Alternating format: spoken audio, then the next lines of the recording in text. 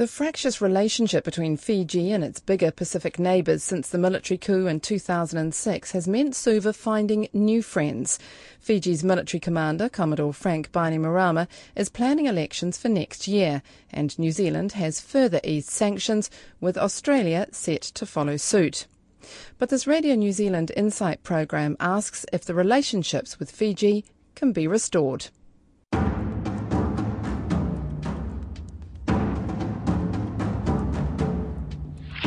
The soldiers are there now. The Prime Minister has been informed that he is under house arrest, and as we speak we have close to 30 military... The message of the New Zealand Government to the President and to the Commodore is very clear. They should pull back, even at this late stage, from their unconstitutional actions. We will ban all travel to Australia by Commodore Bainimarama, his family and other supporting members of the Republic of Fiji military forces, and we will ban all travel to Australia by people and their families who... Leave Fiji alone. Let us deal with our internal affairs and respect our right as a sovereign nation of the United Nations. Now our standing in the world has never been stronger. A key principle that has guided Fiji's political development and foreign policy, soundly grounded in the Charter of the United Nations, is that we determine our own destinies as sovereign states. At the same time, in the last fortnight, Fiji's regime leader and self-appointed Prime Minister Commodore Frank Bainimarama took to the stage at the United Nations 68th General Assembly in New York. Regrettably, and to our great disappointment, some of our oldest friends had no faith in us. They abandoned us and sought to punish us with sanctions. We sought their assistance and understanding, but they turned their back on us. Soured relations with New Zealand and Australia and Fiji's suspension from the Commonwealth and the Pacific Islands Forum have driven the military-led regime's search for new friends and alliances. I'm Sally Round, and this insight asks how Fiji is positioning itself globally and what's behind its foreign policy. Can new ties endure, and will long-standing friendships be reignited?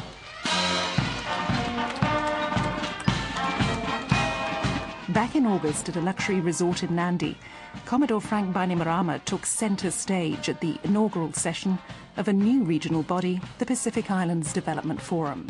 The gathering was Fiji's response to its continuing isolation from the region's lead political grouping, the Pacific Islands Forum. It was suspended from that body and the Commonwealth in 2009 for not holding elections that year as planned. Representatives of Pacific Island states and territories, community and business groups were there to discuss sustainable development. But the significance for many observers was the spotlight it shone on Fiji's present-day international relations.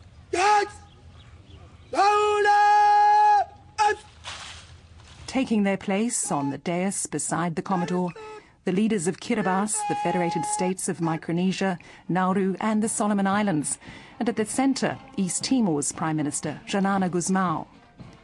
Tonga, Papua New Guinea and Vanuatu sent cabinet ministers to the event and took the back seats. Samoa's Prime Minister, who's been a staunch critic of the regime, was unsurprisingly absent. In total, 14 Pacific Island states and territories out of the 23 invited turned up, as well as dozens of observers, including diplomats from Australia and New Zealand. We believe that green is a noun, a verb, an adjective. And as an audio-visual presentation pressed home, this initiative was about the voice of Pacific Islanders. Have to look like growing tumors from Fiji's Foreign Minister Ratu Enoke Kumbuombola was clear about the declared purpose of the gathering. This is on sustainable development. It's never been set up to compete with any existing regional organization. It's something that has been lacking in the Pacific, where the three sectors, government, private sector and NGOs can come for the first time and sit together and talk about sustainable development. Many that took part could see the need for such a body. The Director General of the Secretariat of the Pacific Community, Dr. Jimmy Rogers, says Fiji's idea breaks new ground by providing the tiny states of the Pacific with more muscle on the international stage in the same way as other regional blocs. The Caribbean countries are very well organized. They have meetings, they have their positions before they go out. The African countries are very well organized. Taholu Kami of the International Union for Conservation of Nature says the PIDF is no magic wand for the region's problems, but it fills a gap for countries which have become donor-dependent and institutionalized. I think that everything else includes Australia and New Zealand, every other existing mechanism. I think there is a time when the big brother has to stand aside and say, let them talk in their language and let them see things through their eyes and come back and say, this is the direction we want to go. The president of Kiribati, Sanote Tong, has long wished to see Fiji readmitted to the Pacific Islands Forum and has given his full support to the new body. If anything, it would enhance the Pacific voice because we have everybody involved here. Previously, because of the politics of the Pacific Islands Forum, Fiji is not involved. It is important that Fiji should not be totally excluded from everything else that's happening in the Pacific because they are in the Pacific, they are part of the Pacific. And I think re-engaging them in a different forum, I think it does not detract from the suspension of the Pacific Islands Forum. But I think it highlights the reality that we could never really disengage from Fiji because we do have one Pacific Ocean. Mick Beddoes is a former leader of the opposition in Fiji and member of a group of unions and political parties, the United Front for a Democratic Fiji. He was not invited to the meeting. It's a big hoopla about nothing. It's just a PR campaign, a new stage, a new platform to try and project some form of legitimacy for the regime. But the reality is they can't change the truth of who they are. They are the usurpers of our democracy. This is a way to be seen to be splitting up the solidarity of the Pacific Island Forum. The Prime Minister of Samoa, Tuilaepa Sailile Malealegaoi, who's been a trenchant critic of the Fiji regime, declined the invitation to attend. He explained why at a Polynesian leaders' meeting in Auckland. I felt strongly that another institution was unnecessary and it would in fact duplicate what other organizations are doing now. But of course at this time one can understand where the initiative is coming from a government which is excluded from the forum. To me, when Fiji has gone through the general elections and providing it's fair and the results accepted, and he is admitted back to the forum, then I think that organization would die a natural death.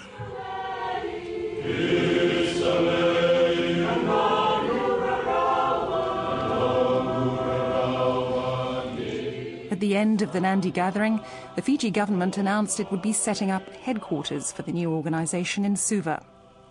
I asked Fiji's Foreign Minister Ratu Enoke Kumbuambola whether Fiji was no longer interested in rejoining the long-established Pacific Islands Forum. We are not interested in joining the Pacific Islands Forum as is. There needs to be some changes before we can go back in. Can you specify what those changes might be? That everybody is equal in the Pacific Islands Forum. For example, Australia and New Zealand, they need to decide whether they are a donor and also a member. If they are a donor, then they stay out. The unstated problem is really a sense of a lack of respect that they feel they've been given over the last 6 to 7 years now. Tasmania-based political scientist Dr. Richard Herr has advised Pacific Islands governments for nearly 3 decades. He's the director of the Centre for Regional and International Affairs at the University of Fiji, which is supported by the Fiji government. They feel they've been treated worse than they should have been, especially given the way in which previous coups had been treated and in which relations with Fiji have been treated, but also in comparison to regimes that have much worse records than they've had. Dr. Herr says the new grouping and Fiji's foreign policy in general have been driven by recent fractured relations with Australia and New Zealand. The regime was especially annoyed at not being readmitted when its suspension came up for debate last year, and it's long been irritated by the sanctions Australia and New Zealand imposed after the coup. Michael Poles was New Zealand's High Commissioner to Suva in the early 80s. He says Fiji was a thriving regional hub. I think it was very much seen as a hub in the Pacific, and this was for a number of reasons. One of the reasons, in fact, was the convenience of the former colonial powers, the former metropolitan powers. It was very useful for the more distant former powers like Britain and so forth, but certainly for Australia and New Zealand, to have this efficient, prosperous, well-governed country, independent country that was going to be the centre of things, and good communications. They all spoke good English there, and very efficient bureaucracy. It was very convenient. So that was one factor. Another factor, possibly bigger one, was that Fiji's Prime Minister, Ratu Sir Kamasesi Mara, was seen very much as a leading Pacific politician. The former diplomat has watched events unfold since the coup, including Fiji's expulsion of the late Michael Green, who was New Zealand's High Commissioner to Suva from 2004 to 2007. I think the seeds were there for a long time before that. And I'm afraid I have to say that it relates to Bainimarama's very strange personality. People would go to a lot of lengths to try and get alongside him and talk to him. And it's worth acknowledging Winston Peters went to a lot of trouble to try and get alongside him, and actually had a bit of a dialogue. But it was not that long before things turned very sour, because Winston was then Minister of Foreign Affairs, and put a lot of effort into it.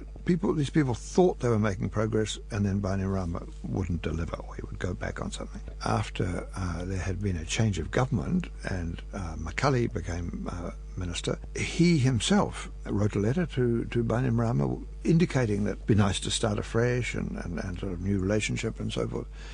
And Bainimarama just dismissed that out of hand. It's very hard to deal with people like that. Dr. Herr says the turnabout in relations has placed a lot of stress on existing regional ties. It's driven a big wedge through the Pacific Islands regionally. There have been those who have felt that they've had to take sides unfairly and seen themselves dragged into a divorce that they wanted to maintain good relations with both sides. It's affected the institutional arrangements. It's been my argument throughout that the forum ought to have been the friendly uncle that comes into a family dispute and maintains relations between both sides and tries to solve the problem. Instead, it's been brought in as a policeman to enforce proper behavior, and that hasn't worked well.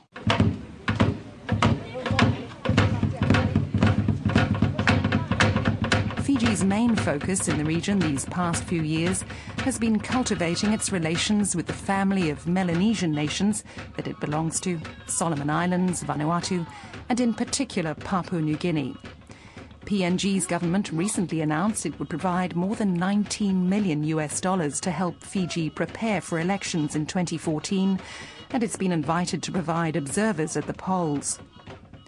The Prime Minister of Papua New Guinea, Peter O'Neill, explains why his government was keen to help. And our job is to engage with the current administration so that we can have a free and fair election. And that is why Papua New Guinea is putting resources into this effort, resources that we cannot afford to part with. We have our own challenges, but we believe strongly that we need to take the lead in making sure that the electoral process takes place and all Fijians have an opportunity to vote for their leaders. Commodore Bainimarama earlier this year handed on the leadership of the increasingly influential sub-regional organisation, the Melanesian Spearhead Group, or MSG, which also includes the pro-independence FLNKS of New Caledonia. This year's Otago Foreign Policy School heard how Commodore Bainimarama has been primarily responsible for the resurgence of the MSG and for capturing the international attention it has craved. Jenny Hayward-Jones is the director of the Melanesia program at the Lowy Institute in Australia. She says the Commodore's success has presented a dilemma for members of the group whose founding agreement calls for the respect of human rights, democratic principles and the rule of law. It's also arguably not in the Melanesian way to engage in open confrontation, so it would have been quite difficult for MSG members to take Fiji to task in the way that forum members did in 2009. Now, despite the fact that no official action has been taken on Fiji, previous leaders' meetings have seen the other leaders talk to Fiji's Prime Minister about the mechanics of return to democracy in Fiji, so it wouldn't be true to say they've done nothing. They've just done it behind the scenes and not put it in communiques or made a fuss about it. Fiji's star has risen seemingly not only at the MSG. Commodore Bainimarama also heads the International Sugar Organization, and he's recently taken up the chairmanship of a coalition of developing nations at the UN. Dr. Richard Herr regards the positions as an indication of the Prime Minister's standing on the international stage. He seems to be well regarded. I mean, if you look at where he's positioned when he speaks to the UN, he's certainly not relegated to the also-ran category. He's now, of course, chairman of the Group of 77. It's certainly something that's not inconsequential, and it's something that Fiji values. There's elements of rotation, of course. The positions have to become available. Also, it goes down, I think, to the effectiveness of the Fiji diplomats abroad, who have been very good at engaging with the new openings. Certainly the UN mission has been particularly effective and active. The former diplomat Michael Poles is not so enthusiastic about the international positions. I don't see it as a great success. I mean, I think it's very easy for a leader to go and shake people's hands, and here I am with the President of Mesopotamia. We are great friends together and we're going to get on wonderfully on the world stage. Perhaps I've been in diplomacy for too long, I'm a little bit cynical, but whether it ever leads to anything, I think, is another matter entirely. But it's not all been rosy for Fiji in the international sphere. The International Labour Organization has castigated the regime for attacks on unionists and a decree severely limiting union activities and the rights of workers. And the influential NGO Amnesty International continues to blast Suva for breaching basic human rights, including rights to freedom of expression and association in Fiji. Amnesty says the new constitution, which Commodore Bainimarama presented to the UN last month, was a step backwards for human rights in the country. It has been a long journey, and we have faced numerous challenges along the way. But it is with great pleasure and deep honor that I stand here today and say our national compass has finally been reset. So why hasn't there been a stronger stand internationally against the regime? Dr. Richard Herr says it's a matter of degrees of perceived wrongdoing. You're looking at an international community that are used to dealing with the worst of excesses in Africa, Asia, Latin America, etc., and putting them into some sort of realist perspective. And when they look at Fiji, they don't see the same level of problems. Now, Australia and New Zealand, of course, have taken the view that we've got a special leadership role in the region, and therefore we should help to exercise some leadership and influence over the rest of the international community to how they view events in the region. But as we've seen, even our Western allies, for example, Japan and Korea, India, haven't imposed the same level of sanctions on Fiji. Indeed, Korea, because of the access through Korean Air, is one of the major ways in which travel-sanctioned members of the Fiji government get abroad. On his trip to Fiji last year, a senior Chinese official, Wu Bangguo, delivered this statement. We are opposed to the bullying of strong countries over small or weak countries. The Chinese are opposed to the imposition of isolation by some countries over Fiji, and China will continue to talk to relevant countries to engage on a constructive and equal footing and the basis of equality and solidarity of differences. China is the focal point of Fiji's so-called Look North policy. At the Otago Foreign Policy School, China's influence in the Pacific was the hot topic. Political scientist and China scholar Anne-Marie Brady argued Fiji looks to China not only for financial support, but for moral support too. I argue that the regime has been given legitimacy by China's support. China says it doesn't interfere in the internal politics of other countries, but it's given its support to a regime which overthrew the democratically elected government, and its support is delaying the return to true democracy in Fiji. China helped fund the recent Pacific Islands Development Forum, and there have been many high-level exchanges and deals signed, including help for the military and police. In the first 6 months of this year, according to Fiji media reports, China's aid to Fiji increased by 26% to $125 million. Chinese infrastructure companies have a strong presence in Fiji. But Fiji is just one country among the region's recipients of Chinese aid and other assistance to the region, estimated by the Australian think tank the Lowy Institute at $850 million between 2006 and 2011. That's well behind Australia and the US, and just behind New Zealand. A Fijian scholar based at Otago, Dr. Alumita Durutalo, had this observation of the regime's relations with China. I gather the fact the Chinese do not judge when they try to help. That is one interesting point that draws Pacific Islander leaders to the Chinese. They come in and don't judge. You're a bad boy, shape up. They don't do that. They come and just help out. A coup leader and former Prime Minister of Fiji, Sitiveni Rabuka, told the scholars at the Foreign Policy School the regime's engagement with China is not new. At the moment, China is meeting a lot of our needs. So when the traditional need feeders come back, we may say to them, where were you when we really needed you? Observers say the Bainimarama government has gained confidence from its China relationship and struck out further afield. 3 years ago, it joined the non-aligned movement of countries, and in the last 2 years, it's cultivated relationships with the other so-called BRICS countries, Brazil, Russia, India and South Africa. It's also opened a host of new diplomatic posts. In September alone, Fiji linked up with Ukraine, Andorra, Guatemala and Uganda. Commodore Bainimarama is now planning to stand for election next year, despite promises after the coup that members of the interim government would not contest the polls. There's some disquiet the Fiji regime is using its international profile for its own domestic campaigning. Mick Beddoes of the United Front for a Democratic Fiji remains sceptical about Suva's new relationships. Now, that's not to say that you would immediately scrap your relationship with somebody like China. We would need to alter that relationship. Every country on the planet, including the very countries that support a democracy in Fiji, have deals with China. That's not an issue. But I think it's the severing of our regional relationships in preference for looking north. I mean, what in heaven's name have we got in common with North Korea? I can't imagine.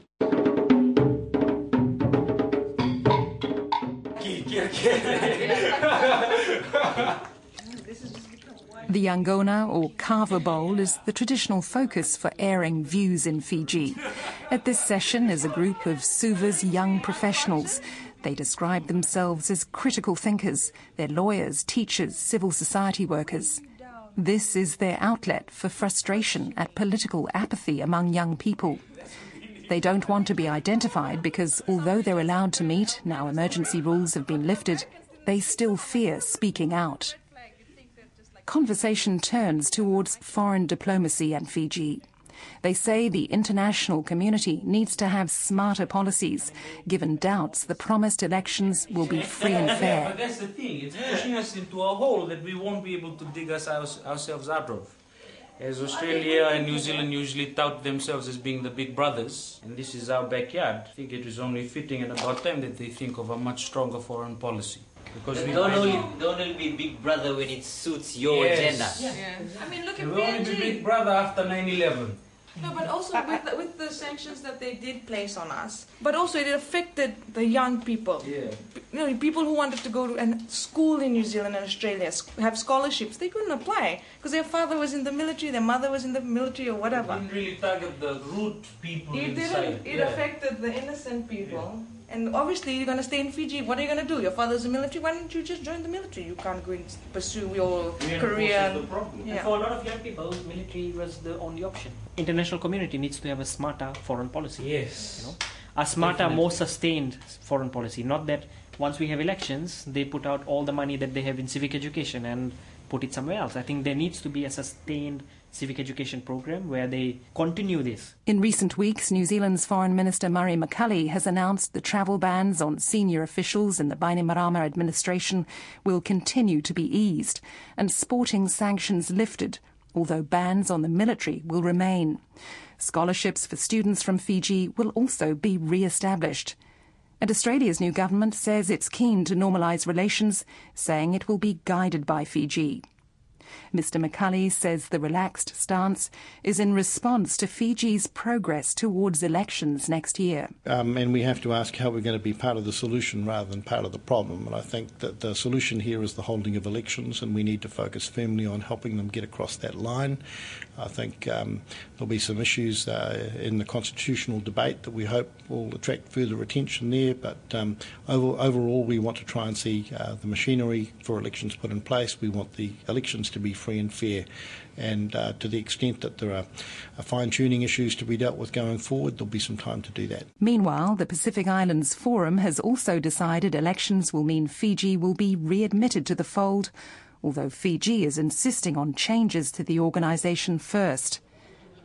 As the Pacific Islands Development Forum wound up in Nandi, Fiji's Foreign Minister Ratu Enoke Kumbuambola explained why Fiji would not be allowing in High Commissioners from Wellington or Canberra to Suva anytime soon. We've been looking at some of the things being done by Australia and New Zealand towards Fiji, and we believe maybe we should hold back on the posting of the High Commissioners in Fiji and also High Commissioners in Canberra and Wellington. I think they continue to campaign against Fiji in different forums, and we have been told, and we from reliable sources and even from some of the leaders who had been approached not to attend this meeting.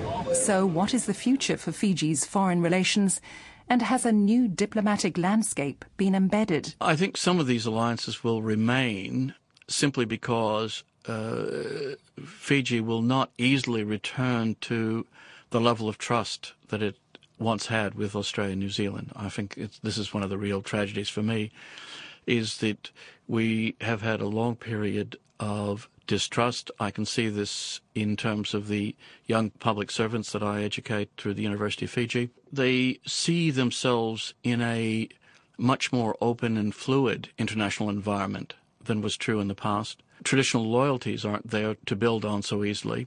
We were dealing with a situation of some really ruthless people, and their record on human rights and the way that they behaved in Fiji was really atrocious. The former diplomat Michael Poles says a hard stance on Fiji has had mixed success. What it did, in fact, was make Bainimarama and his people dig their toes in and become more adamant and more arrogant. But we don't know, of course, if one hadn't taken that kind of step against them, what would have happened then? Quite possibly the situation could have been worse on the ground. And there's also the factor of civil society in Fiji. Fiji has for a long time had one of the most sort of active and vibrant sort of civil society people, both in the human rights field and politically as well. And I think it was important that for their morale, for them to know that there were governments that mattered from their point of view and mattered to Fiji, who were taking a stand. I think the new arrangements will continue. They'll be real. They will not necessarily be as upfront, and they won't be on the front burner perhaps so much once proper relations are restored. But equally, I don't see proper relations being restored easily for a very long time. I'm Sally Round, and that's Insight for this week. If you'd like to contact us, you can send an email to insight@radionz.co.nz or send us a tweet at @RNZ_insight. I wrote and presented that programme. It was produced by Philippa Tolley, with technical production by Chris Keogh.